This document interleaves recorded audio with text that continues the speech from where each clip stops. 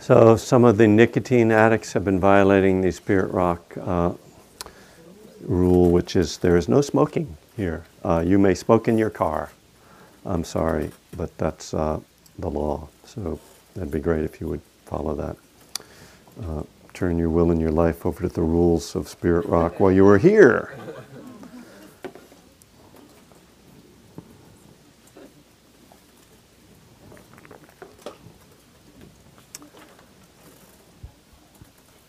So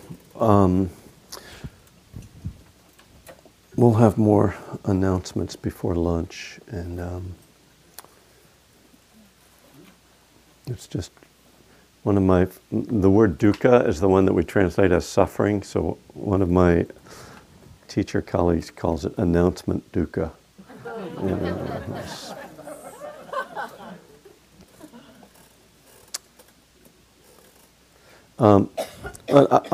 I thought I would start to delve into this teaching, the Four Noble Truths. The Four Noble Truths are the foundation teaching of all Buddhist traditions. And there are many different Buddhist traditions, and they all got, at a certain point they started to evolve separately, because in the late 12th century, the home of Buddhism was eliminated from its home in northern India by various wars and things, and so the southern schools and the Tibetan school and the northern school all got separated, and really they evolved and became very different in many ways. That's why Zen and Tibetan, Pure Land and Theravada Buddhism all look so different. But they do all hold on to the teaching on the Four Noble Truths, which was really the first systematic teaching the Buddha gave, as far as we understand from the record of his teachings. So the Four Noble Truths start with the truth of suffering. I like to say that the Buddha was not very good at marketing, because he started with a very downer kind of news. Most religions start with, happy, revelation, salvation. I'm going to give you all the goodies. And they only give you the bad news later. The Buddha starts out, right, like, look, can we talk? The truth is life is difficult, and you're going to need to deal with that. And so there's a verb that goes along with each of the Four Noble Truths. As you can see, the nuns really didn't get through to me with my handwriting. But it says, truth of suffering, understand. The Buddha says we should understand the truth of suffering. And this, to me, is very much what step 1 in the 12 steps is about. Admitted we were powerless over drugs, alcohol, sex, gambling, food, whatever it is for us, other people, that our lives had become unmanageable. It's understanding the suffering of our addiction is the starting point. Why would we bother to stop doing this, thing that we enjoy, or at least we once enjoyed at least? That's what inspires us to change, is seeing and feeling the suffering inherent in our addiction. And I think that's, in a lot of ways, the most important point for us to know.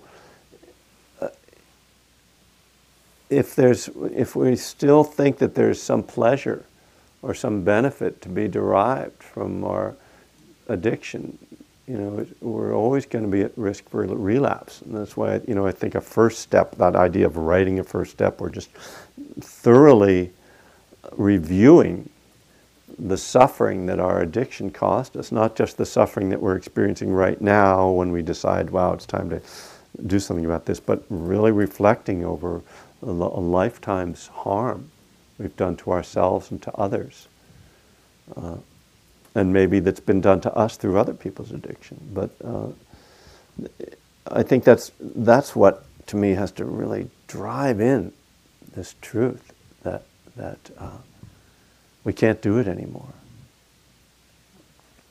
And so the Buddha has a similar, I think, agenda in putting this as the first teaching that he offers, to inspire people to follow some kind of a path, to change and to grow and to let go, because it is possible to live kind of in the ordinary way without reflecting deeply, and think, oh, well, this is the best life has to give. I'll just keep trying to get one moment of pleasure after another, and I'll just solve this problem and then solve that problem, and I'll be okay, and that kind of jumping from rock to rock, if that image makes any sense. And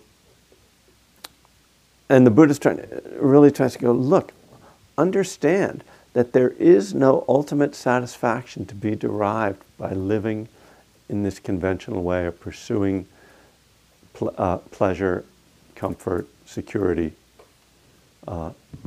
through this dualistic or material world. So I want you to take a different approach, is what he's saying. I'm trying to motivate you to take a different approach to life.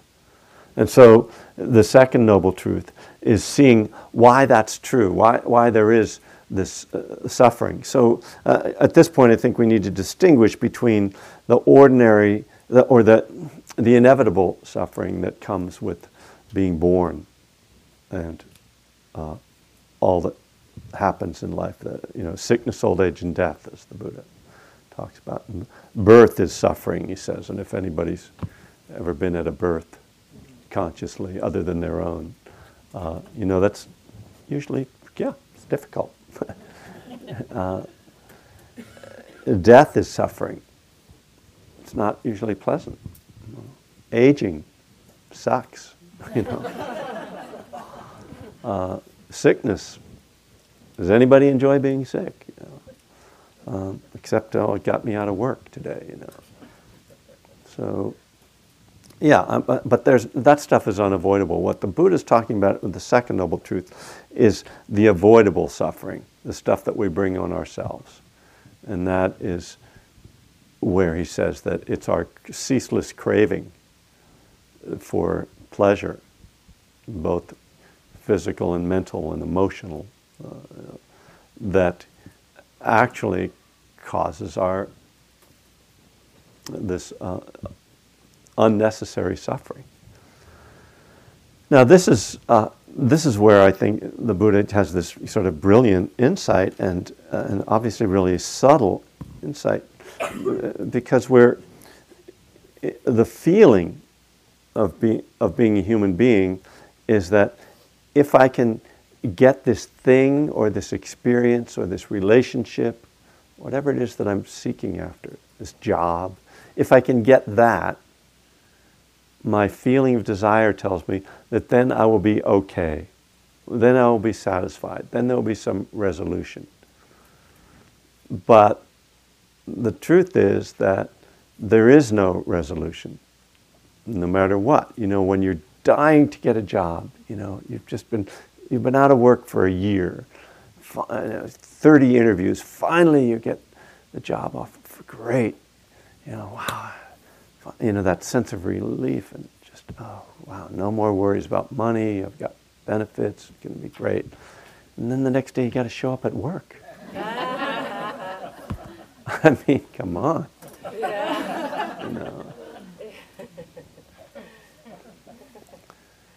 Or if I could just get into a relationship, I'm so lonely, I really want a partner.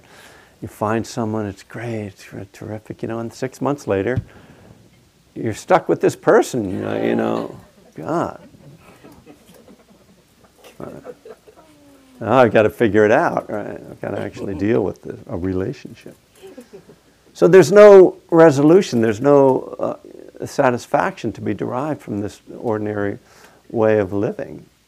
So what the Buddha sees is that what's causing our discomfort isn't not having those things, but it's our longing to get them. And this is what's such a clever insight. You see, he looks a little closer. Oh, it's not because I don't have that. When I let go of the wanting, that's when suffering ceases. Wow, and of course that's, what an order. I can't go through with it fundamentally. But he says, abandon this constant pursuit of comfort and pleasure and security. Now, this is where the teachings get subtle, and we have to really be careful that we don't get too, kind of black and white with this, because people will say, oh, the Buddha said desire is the cause of suffering, but what about, desiring to love or be kind, and so it's really not desire. We really have to, I think, a better word is craving. That's this sense that I'm not okay unless this happens. That's very different from, I really want to be of service and help people. There's a wanting, there's a desire in that, but it's not I'm not going to be okay unless I get this craving. So to separate that out, and that's part of what our practice needs to discern for us. When we talk about, God's will, it's the same kind of thing. Maybe I shouldn't even go there, but just that I think we all want answers, right? And this is why fundamentalist teachings, whether it's religious or 12-step or scientific or whatever, that people want this black and white answer. This is right, this is wrong. Just tell me what to do. I don't want to have to figure it out. Well, it's figuring it out for yourself is the vital step here. And only you can know if you are causing yourself suffering. And the only way you can know that is by being mindful, which is one of the big reasons why we cultivate mindfulness, to be in touch with how does that feel? Does this feel like a grasping? Or does it feel like, an expression of my heart's longing to be of service or to love or to give? And we have to keep watching that, because we also know that heart's longing can shift over into a locking down. So this presence, this mindfulness practice is very much about living the Four Noble Truths. This isn't like, let me memorize the Four Noble Truths and follow them. No, forget about it. That won't help you. It's knowing this experience. And when we talk about insight meditation, we're talking about having the experience of seeing that, I've got this thought of really wanting that, and then going, let me just come back to breath. Okay, I feel better now. You just saw the truth of the second noble truth and the third noble truth, which is the third noble truth is I realized that when I let go and I abandon longing, that I'm okay. That's insight. Insight in Buddhism isn't up here. It's here. It's in your heart. It's in your body. It's felt. It's known through direct experience.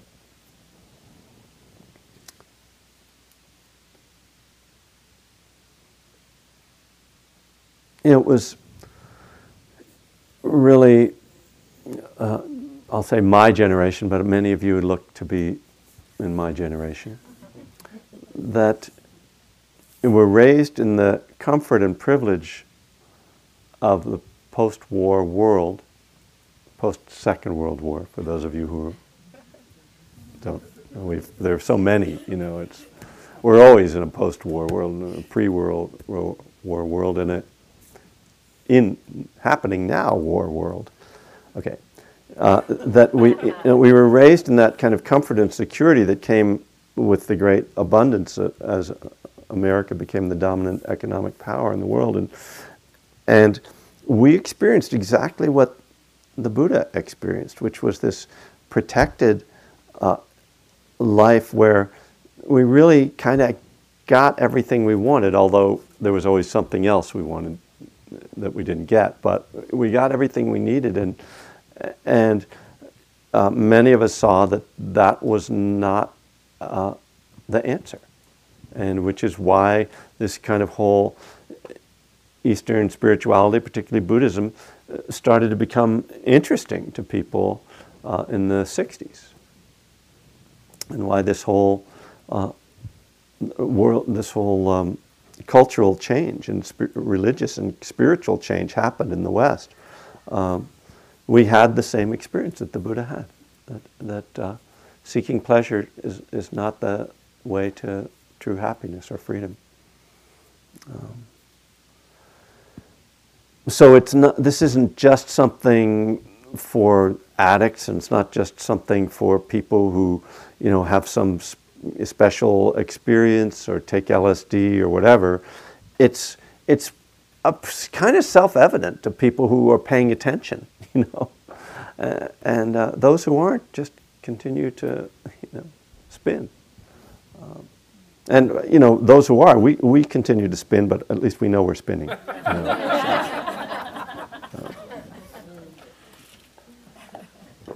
It's half the battle, at least.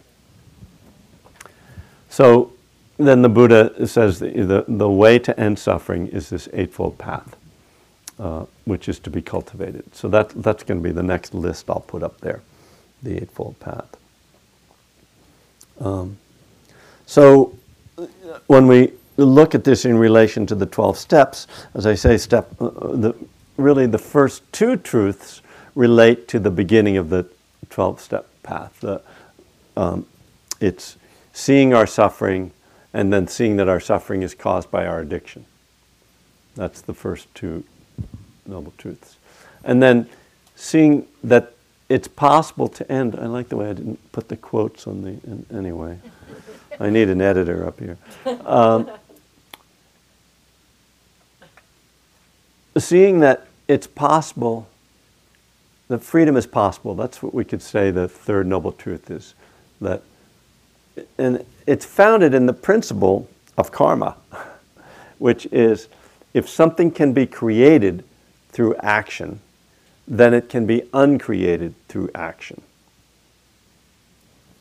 If you can become addicted by doing something over and over, you can become unaddicted by not doing it over and over. So this corresponds to the second step, which says we came to believe that a power greater than ourselves could restore us to sanity. Now, a lot of people hear that step, and certainly when I first heard that step, I thought, oh, it's saying that if you believe in God, you'll be okay. All right. And at that point, I was kind of just desperate and deluded enough to just go, okay, fine. I'll do that. Which I know many people do, and then other people just go, what an order, I can't go through with it, and just don't go there at all. But I think that's a really simplistic understanding of the step. And what I'm interested in, obviously, isn't the language of the 12 steps, but the process that they are describing. And so what the process of step 2 seems to me to be describing is saying that there is potential for change, there is potential for freedom. And of course there is, Again, if we could create addiction, then it must be possible to uncreate it. And of course, this implies that we aren't, by definition or fated to be in some way, addicts. That's not like who we are. Because if you just are an addict, then that can't change. I can't stop drinking because I am an alcoholic. One of the things I found troubling in some of the treatment centers now is the way they're treating heroin addicts with Suboxone. where they say, I've had people in treatment centers tell me, well, I'll just have to take this for the rest of my life because I can't, I'm an addict and I can't stop. So this is the substitute for it. So I find that troubling. I don't know if I was never a heroin addict, and I know that's a hard one to break. But my belief, and it's only a belief, I know, who knows, is that any addiction can be reversed without long-term dependence on drugs, which is, after all, just another definition for addiction. So anyway, let's not get too deep into that hole.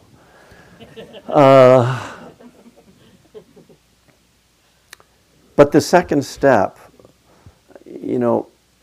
people will kind of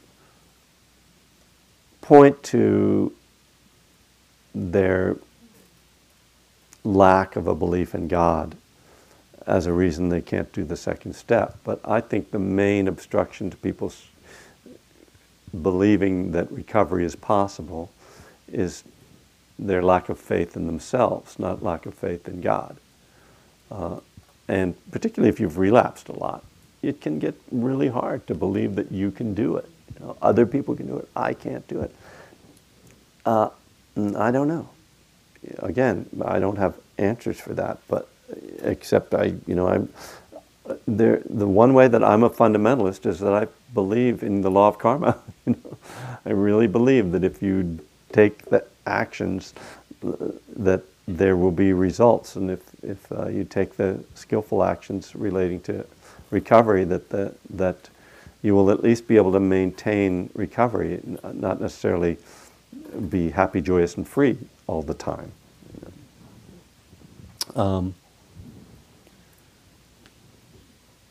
The Buddha said, when he would be debated by people during his lifetime, and it's very interesting to see the debates that are in the texts, that many of them are the same debates we have in religious circles today.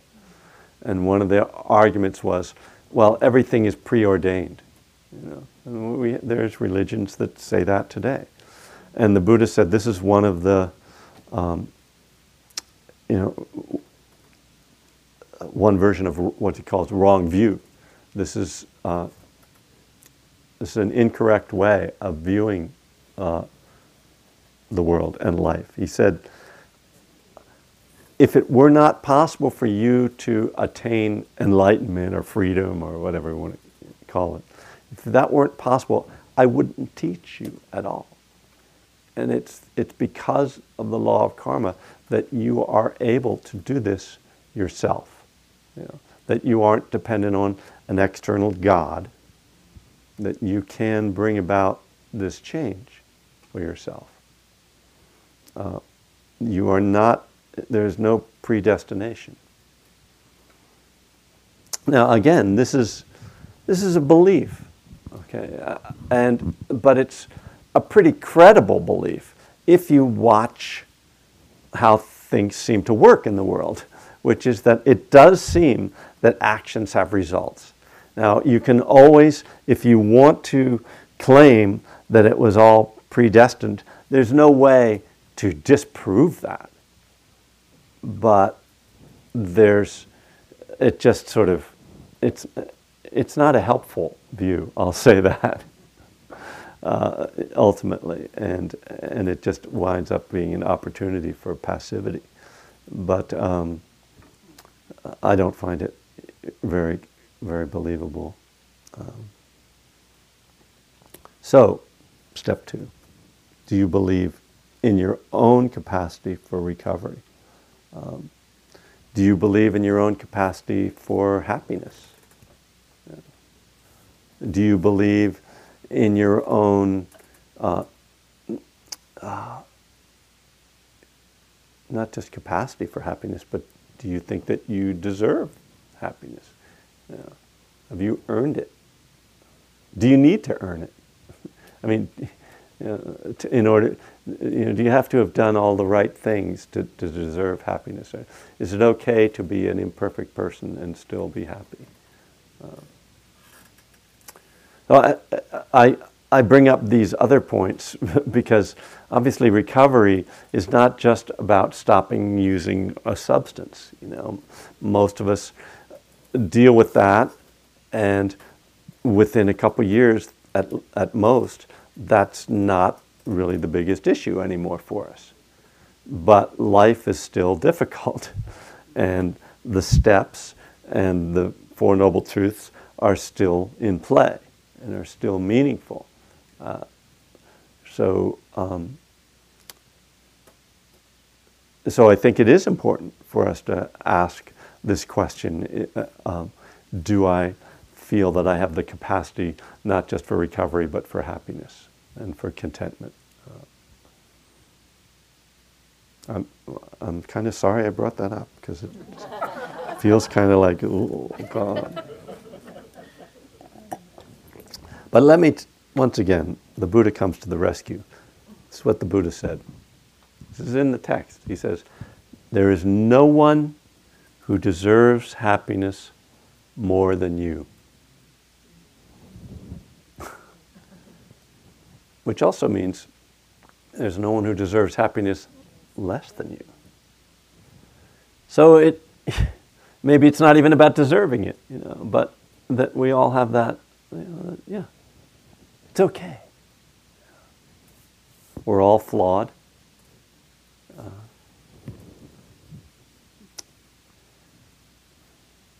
You know, so that contemplation is a good one when you're doing the loving kindness practice, and you're doing the part of the loving kindness practice where you're supposed to send love to your enemy or this difficult person, and to remember that person also deserves happiness. Okay, if you say so. But I think it does come back to that it's not about earning something. You know, you have to get a certain number of little gold stars before you deserve it. I'm not even sure deserve is the right word.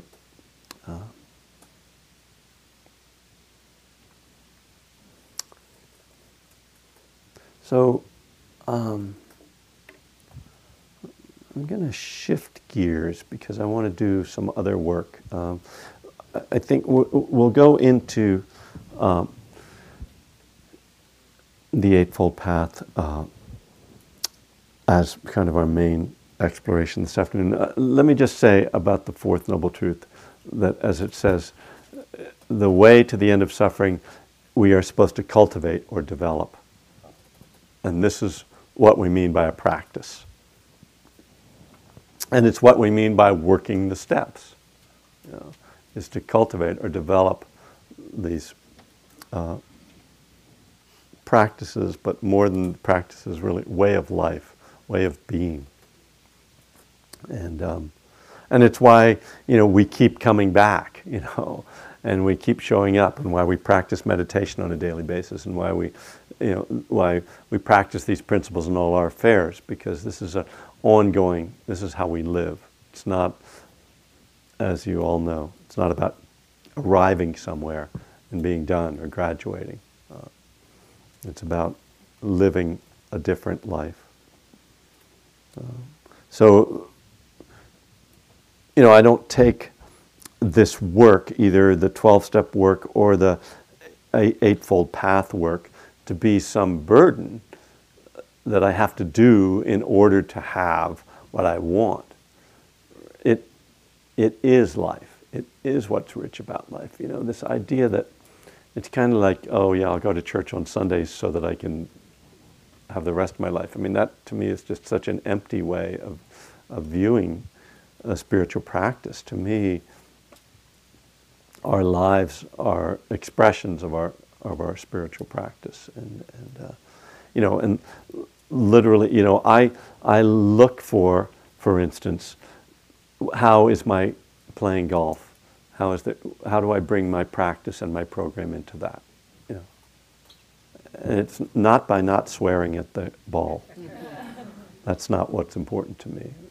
What's important to me is that I get out there and I notice that the people I play with are very compassionate, you know, and that they also share in joy. I mean, I was watching some of a golf tournament on TV yesterday, and these guys are playing for millions of dollars, and they're playing against each other.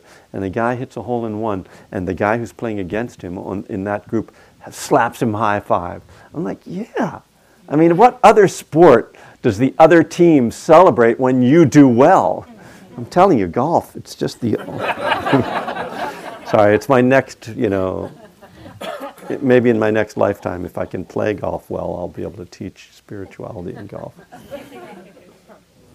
Anyway, so to me, it's about it's not about, oh, I do these spiritual things. It's about my life as a spiritual component, if that's how I see it. I can bring my heart, my wisdom into any situation. That's what, to me, practicing these principles in all our affairs. It's not like, oh, I should get a job at Spirit Rock so I can be really spiritual. Watch out for that one.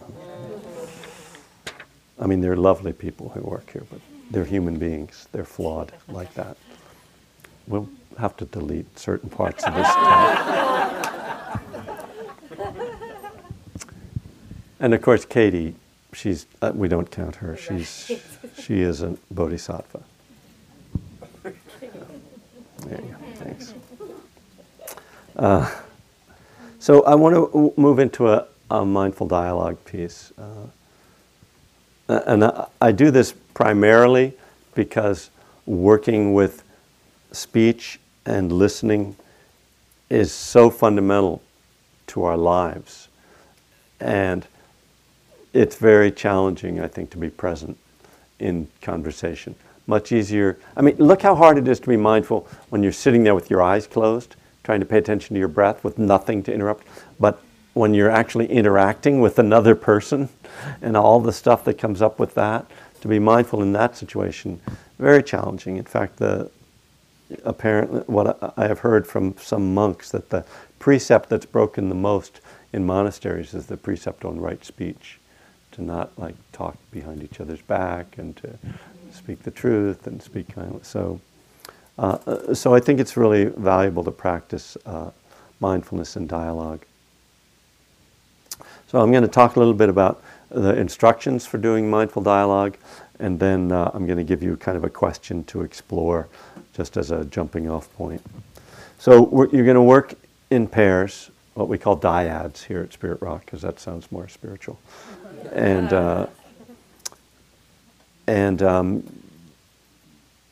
one person will speak and the other person will listen.